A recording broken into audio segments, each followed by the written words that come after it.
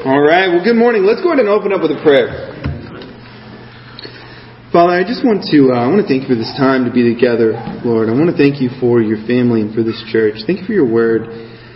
You've truly blessed us so abundantly, Father. I pray that this morning as we come before you, that we can hear your word, receive it, be cut, molded, shaped, inspired, refined, rebuked, whatever we need this morning. I pray that your word would work most powerfully on our hearts. Father, I pray that truly, as always, God, I can be an instrument of your will, inspired by your Holy Spirit. I thank you for what has already been said and shared and sung this morning. We love you, Father. We come to you ultimately to just know you and love you more. We love you and give thanks in Jesus' name. Amen. Amen. You know, I feel like David was sharing his communion, I've been very encouraged multiple times recently, but it happening in this morning where I feel like not planned, like God brings together the main or key ideas of messages that I feel like either I'm going to speak and then somebody else essentially speaks on to some degree. And the thing that I can think is, man, the Holy Spirit's got to be talking to somebody very specifically, because I'm like, wow, that was great. David, thanks for everything you shared this morning. I'm not talking about doors, all right? But it was just encouraging and to see that and hear that. I'm sure that the word is powerful and effective in all of our lives at any time. But sometimes when I just see the Spirit working consistently, it's even more inspiring. It's encouraging every week, but it's more inspiring to see that God's been doing it again and again and again recently. So amen. So next week I'm going to wrap up our series so that we've been working on. So next week I cannot talk this morning.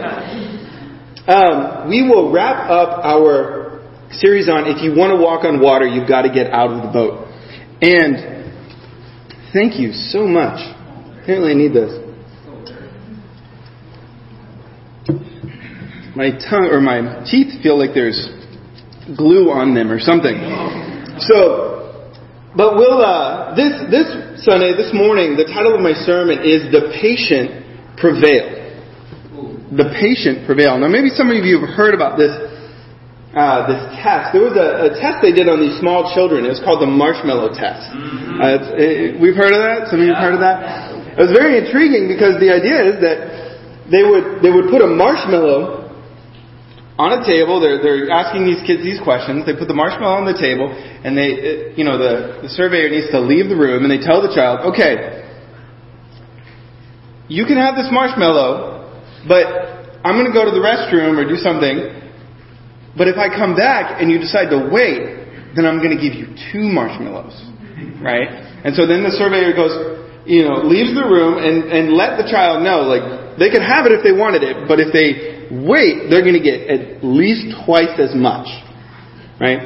And so what they found is, a good portion of the kids would just eat the single marshmallow as soon as the person left the room, right? But then you had another portion of the kids that they wouldn't, and they would start distracting themselves. They would start doing things to get their attention off of it. Some would sing songs, some would talk to themselves and tell stories, some would, make up little games to play. Apparently one child started licking the table near the marshmallow, thinking maybe that would just, the marshmallow had changed the table somehow, but that child did not eat the marshmallow. But finding a way to hold out and wait. But what's interesting is they tracked this study over a longer period of time.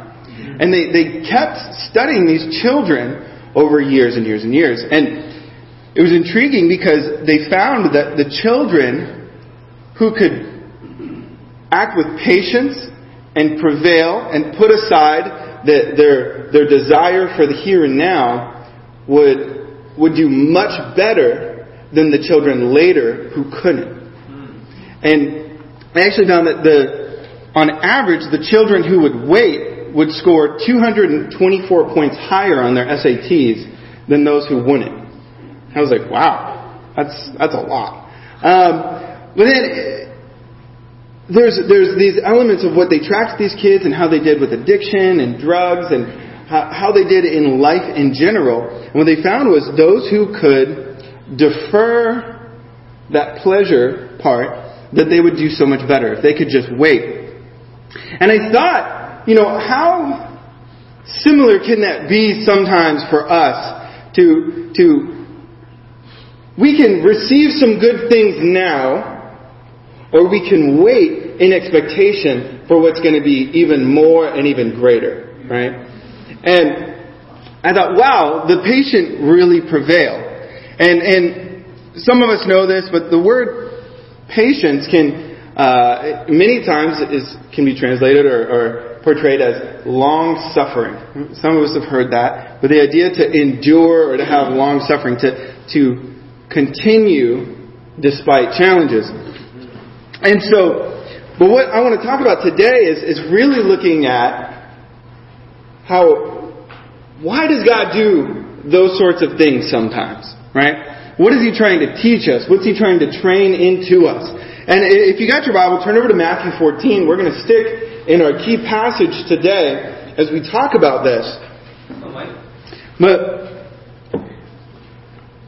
I look at this, and my goal and hope this morning is to help us really see, one, our need for a great trust in God, and to understand that patience requires a lot of confidence, a lot of humility. We've got to overcome fear. We've got to overcome insecurity. We've got to overcome opposition sometimes to endure these things, to be patient through them. But in Matthew 14, Verse 22, Jesus has just fed the 5,000. And so, in 22 we pick up. It says, immediately, Jesus made the disciples get into the boat and go on ahead of Him to the other side, while He dismissed the crowd. And after He had dismissed them, He went up on a mountainside by Himself to pray. When evening came, He was there alone. But the boat was already a considerable distance from land, buffeted by the waves because the wind was against it. And during the fourth watch of the night, Jesus went out to them, walking on the lake. When the disciples saw Him walking on the lake, they were terrified. "It's a ghost," they said, and cried out in fear. But Jesus immediately said to them, "Take courage. It is I. Don't be afraid." "Lord, if it is You," Peter replied, "tell me to come to You on the water." "Come," He said. And then Peter got down out of the boat, walked on the water, and came towards Jesus. But when he saw the wind, he was afraid, and beginning to sink, cried out, "Lord, save me!" Immediately Jesus reached out His hand and caught him. "You of little faith," He said, "why did you doubt?" When they climbed into the boat, the wind died down, and then those who were in the boat worshipped Him, saying, "Truly, You are the Son of God." In this passage, it's interesting. 3 times, Matthew makes a point to say 3 times, Jesus did something immediately. And I didn't catch that right away, but there's 3 separate times we see, immediately Jesus took action. He did something. Immediately He sent them away in the boat. Immediately He told them to take courage. Immediately He reached out and grabbed Peter. And there's this aspect where I look at it and I go, Jesus, we all know this if you've read the Gospels and you look at it, but Jesus is a man of action. He's not idle unless He intends to be. Right? And He doesn't just chill for no reason. Right? And so, in this though, what we see is, we look at Jesus and He's a man of action. But what do we also know? We know that God is a God of action. Right? God is a God of action, and He calls His people to be people of action as well. But I think sometimes we can forget, in some ways, how much of a player that God is, in the sense that He causes action to happen. His Word, Hebrews 4, tells us that even His Word is living and active. Right? I mean, it's to the extent that just the words out of His mouth, the things that He says causes action. They remain living and true to this day, still causing reactions in people's lives. That's just His Word. So how much of a God of action is our God? How much of a God, a Lord of action is our Lord? And so, sometimes, I think some of us, maybe all of us, I know I can get a little frustrated when it seems like God is being inactive. Right?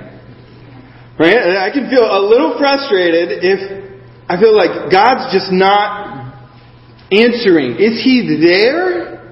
Is He listening? Does He care? You know, the scarier one is He there? Right? Because is there a God? And I've had at times, certainly, times of frustration, times of fear and anxiety, times of insecurity. And these things come up most often when I feel like God's not taking action. Or at least not in the way that I want Him to. Right? But what we see is that several times Jesus, He acted with immediacy. Like He acted right away. Immediately He sent His disciples away. Now, immediately He, tells them to be calm, to take courage. Immediately He reaches out and grabs Peter. The last two I go, that's clear that there was an immediate need and God met the need when it needed to be met. Right? Sometimes I think, and I do wonder, why it says He immediately put them in the boat and sent them away, right? That's a little funny. But why? Well, there could be a number of reasons, and it would be conjecture on my end, but I think that there had to be a good reason for Jesus to take immediate action. But what we can see is that He does take action when it needs to be taken. Do you still believe that that's God's character in your life? It's kind of a question I have for us today. Something to think about and go home and dwell on and pray about. But when I see that there's a part here in this story that we look at. And so what does Jesus do? He sends them away. But when does He send them away? He sends them away what I think would be the early afternoon, or the later part of the afternoon. The sun's still up, right? He has time to dismiss the crowds. Jesus sends the disciples away, and Jesus, one individual, dismisses a crowd of 5,000. Right? I would imagine that would take a little bit of time to dismiss 5,000 people. Right? So I figure, and then He dismisses these individuals, and it's once He's done with that, He goes up onto a mountainside to pray. And then He talks about how it became evening. He prayed into the evening. And then there would be hours seem to pass. Now, was Jesus praying? Did He take a nap on the mountainside? It doesn't say. Was He just waiting? I think He was, because it says at the fourth watch of the night. Now, when would that be? The Romans had these time periods. It was, they broke down the night into 4 sections. And this fourth watch of the night would be the 3 a.m. to 6 a.m. section. So, whatever He's doing, He's choosing to head out at 3 a.m. to walk across the lake to get to His disciples. Now, here's the situation we've got to think about. His disciples have just spent probably at least a good 7 to 10 hours in a boat battling a storm. Right? Dealing with the wind that says they're being buffeted by the wind and the waves because it's against them. And Jesus sees that situation, right? He knows what's going on. He knows that they're out there. But they are fighting and trying to work towards and get to the other side where Jesus told them to go. For me, I wonder, why would Jesus do that? How would you feel if you were told to take a boat to the other side of the lake? Many of us have seen the lake when the wind's up really bad, right? Not like on, the storm and, all the rain's coming down and everything, but just intense wind. We know that there was some rain later when Jesus is walking out there. But if you look out on the lake, that's pretty scary to think about being in a boat. And these guys are out there trying to make their way across. Working together, probably, trying to get across the lake. I would think that would be challenging, a little bit scary, right? I don't know which of them. I'm sure that, the fishermen could swim. I don't know about everybody else. How are different people feeling in the boat? Why are we doing this? Why did Jesus send us out here? Guys, let's just go back, guys. Do you get what I'm saying? Yeah. And people going, look, Jesus is still there. We'll go back, we'll get Jesus, we'll wait, we'll come back, and we'll go to the other side with Jesus later. And other people are going, no. Jesus said get to the other side. We got to get to the other side.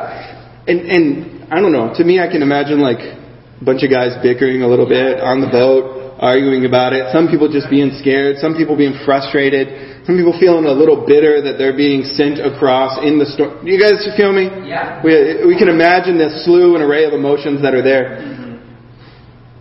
And the question just comes up, why would Jesus do this? Why would he let them deal with this? Because what we see is eventually he gets out to the boat, and the other Gospels of this account say that immediately they reach the other side. It was as if he got there, and the boat just propelled its own way across the rest of the lake, and they just show up. But why would Jesus let them struggle for so long? I think, and I only have one point for us today.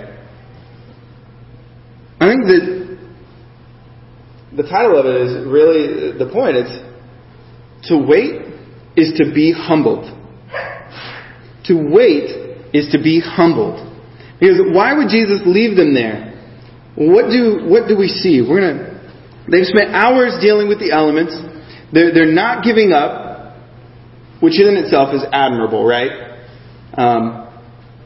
You would think, let's just go back, guys. It's going to be all right. We'll work our way across.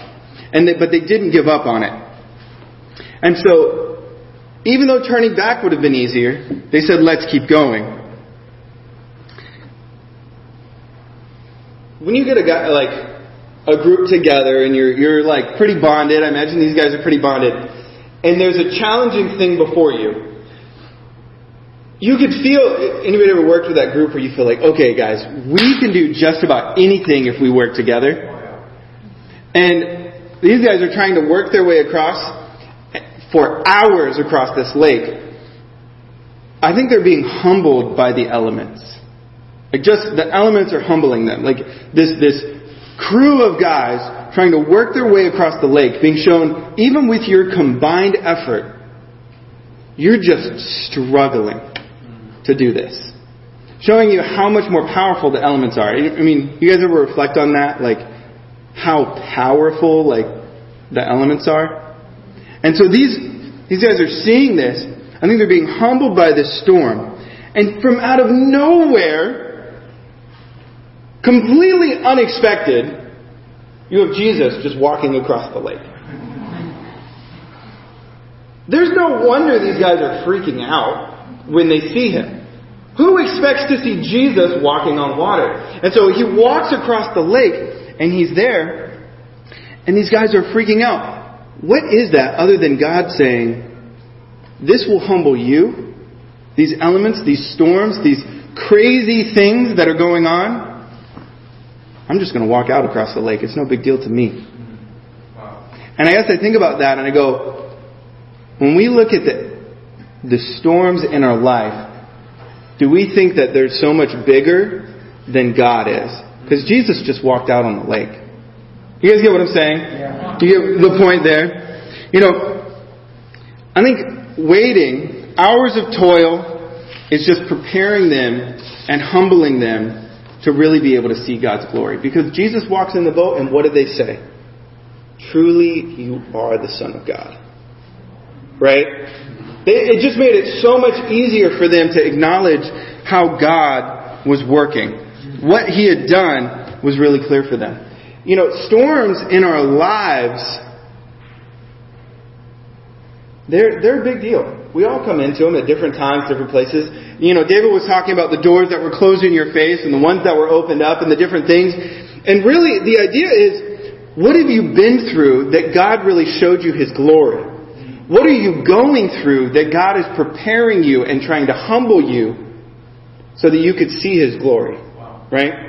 For me, some of us know this, most of us know this story, but I feel like it's such a big point in my life. Recently, we went down to a staff retreat, and Matt Weber, who's the church leader in Storrs, Connecticut, he and I were having a conversation. He goes, "Bro, you remember that summer at Camp Hope for Kids when you and I prayed together?" And for a second, it took me a little bit because I forgot that he was there. But I do remember actually. Now it was like it hit me, and I was like, "Of course," because that summer was a series of probably the end of a 10-month period that had been really, really, really hard for me. I went through this, and at this time, Matt and I were praying. We were praying about the future and what was going on because I felt like I had no clue what God wanted for my life. I've been convinced for a long time that ministry was supposed to be for me. And I had even, I had picked my degree. It's a degree in communication, which the focus was in social interaction. And so people were like, "So parties?" I'm like, "No." It was in how small groups work, how big groups work, how leaderships emerge in groups, how to develop leaders in groups, and da-da-da-da-da. Pretty much it was, hey, this is systematic ministry development right here. Which was pretty cool. I felt very great about it. Outside of that, I had no clue how I was going to practically use my degree. And so I picked this degree feeling like I wanted to do this for ministry. And suddenly ministry was quite possibly a closed door in my face. I've shared it before, but the guys who studied the Bible with me saying maybe ministry's not for you. Maybe you need to find a new dream. And that was really hard for me. That was October, November. But I felt like, hey, you know what? Like, I don't know. I know I love God. I want to continue to serve God. I said, I knew for me, Kristen and I were dating. She was going to go into her last semester. We were finally going to, after that, be able to live in the same place. Up until that point, I thought, okay, she's going to move to Texas. And I felt very good about us at that point. But I didn't feel good about my future, about the ministry, what I wanted to do. And then the next, several months were really hard. Kristen and I didn't see each other. And then by the end of that, very beginning of that summer, not only did I have no clue about ministry, but I didn't know about Kristen and I either at that point. Like, she was in a really tough spot. We really weren't doing well. And I just didn't understand why God seemed to be like taking the really great things in my life. It seemed like He might be taking them away. Right? I just didn't understand the things that I really felt like, okay, I'm not sure about this, but I'm sure about this. And then God removed them. Because I felt like, wow, these are foundational parts of who I am. And I remember praying with Matt. Because I was praying, I said, God, I don't know if You want me to be in the ministry. I don't know if You want me to be with Kristen. I know I want to marry her. I know I want to be in the ministry. But it doesn't seem like this is what You want. Tell me what You want. And what it eventually revealed in me, God finally revealed what He wanted. What He wanted was He wanted me to be humble. What God wanted is He goes, I want you to stop making ministry, your career, your rock. To stop making this woman your foundation. I want to be your foundation. And when I said, okay, I'm willing to lose it all, I just want You, and I want You to make it clear for me, I'm willing to give it all up. It was, at that point, I found God as my rock again. Right? And for many of us, for me, what it did is God humbled me. He left me in this place of waiting in this storm for months. I truly believe to humble me more than anything else. Because when a brother told me, if you go, you won't go in the ministry, or if you do go in the ministry, you won't stay in the ministry for very long. I think with where my character was, he was very likely right. Because I had too much pride in my life in those ways. But what are the ways that maybe God is trying to reveal pride to you? Maybe what are some ways, maybe you think back to different storms you've been in, because it now builds my faith in who God is. When I look back at that, I see how good God is, because I've been blessed beyond what I thought. I get to be here in Vermont, and I love Vermont. I get to be with you guys and be in this church. I get to be the minister here. I get to have this beautiful wife, an amazing son, and it's incredible. It's not all easy, right? But it's still incredible. And I'm grateful for it. But I look at it and I go, that was a storm that God needed to put me through. But most importantly, what He needed me to be humble. And I look and I ask you today, what are some of the things that God has put you through? Maybe what are the things God is putting you through? And are you still trying to cling to the things that once were your solid rocks and foundations? Or are you saying, God, you are going to be my solid rock and my foundation? Are you finding a place of humility and security in Jesus before everything else? Because if you're not, Jesus may let you battle a while longer. And the scariest part is, I hope you don't turn back to the other shore. Right? But the patient persevere and they prevail. Right? And so, God may leave us there. But the thing that I would encourage you with is humility. Soon as you're humble, God's timing is perfect. You humble yourself, Jesus will immediately show up where you need Him to be. Right? That's what we see. They show up. They're terrified. He tells them, take courage. Peter walks out on the water doing something amazing. For the first time, a normal human being, well, Jesus is a human being, but He's Jesus. You get a guy like Peter who's able to get out and walk on the water, and yet he wavers in his faith. He begins to sink, but immediately when he needs Jesus, Jesus is there. Yeah. Do you believe that Jesus is going to be there? And maybe you're struggling. Jesus isn't there right now. I'm like, well, are you humble right now? Are you clinging to Jesus like He is the bread of life? He is the rock of your salvation, right? Because if you're still trying to seek or find some other shelter in the storm, you're not going to find that. Jesus is the perfect shelter. You guys get what I'm saying? Yeah. For me, it's built my faith. It's encouraged me who God is. It's enabled me. But you know what I also know? That more storms are going to come. They're going to be here. And you know, some of you are going, well, Mike, why don't you tell us? You've told us that story before. Tell us a new story. I'm like, well, give me another couple years. I'll tell you about the storms where I'm at now. You know? But I think it's... Guys, we're there, but let's cling to Jesus together. Yeah. Right?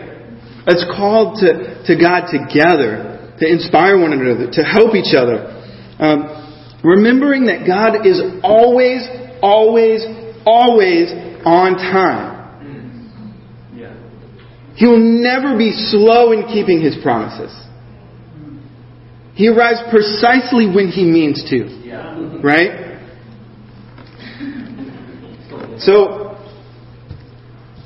I look at that, and, you know, earlier when we look at Jesus and we think about His immediate action, sometimes it seems like He doesn't act right away.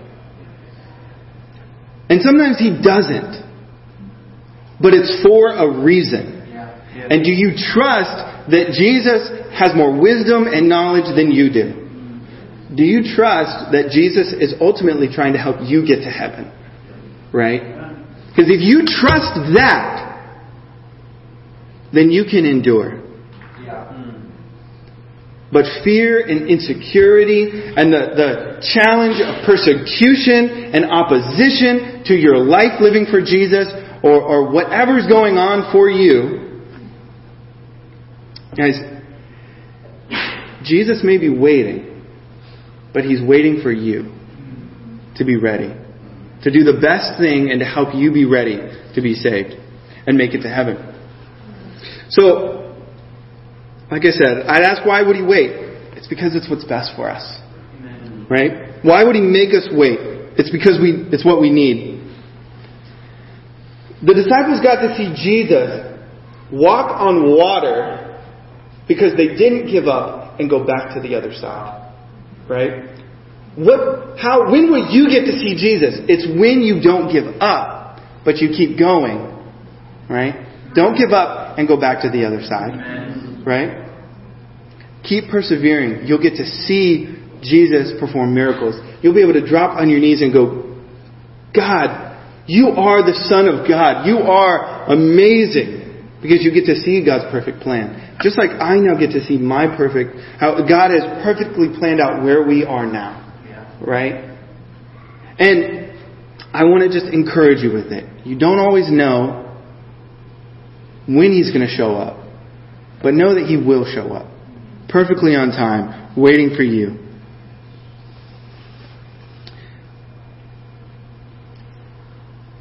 I would say, lastly, with this. Let's be a people that strive together. We may be humbled by the elements and the storms of life, but when we strive together, we can persevere together. And it's together that we get to see Jesus walk on water. Right? And even that will be a little bit scary.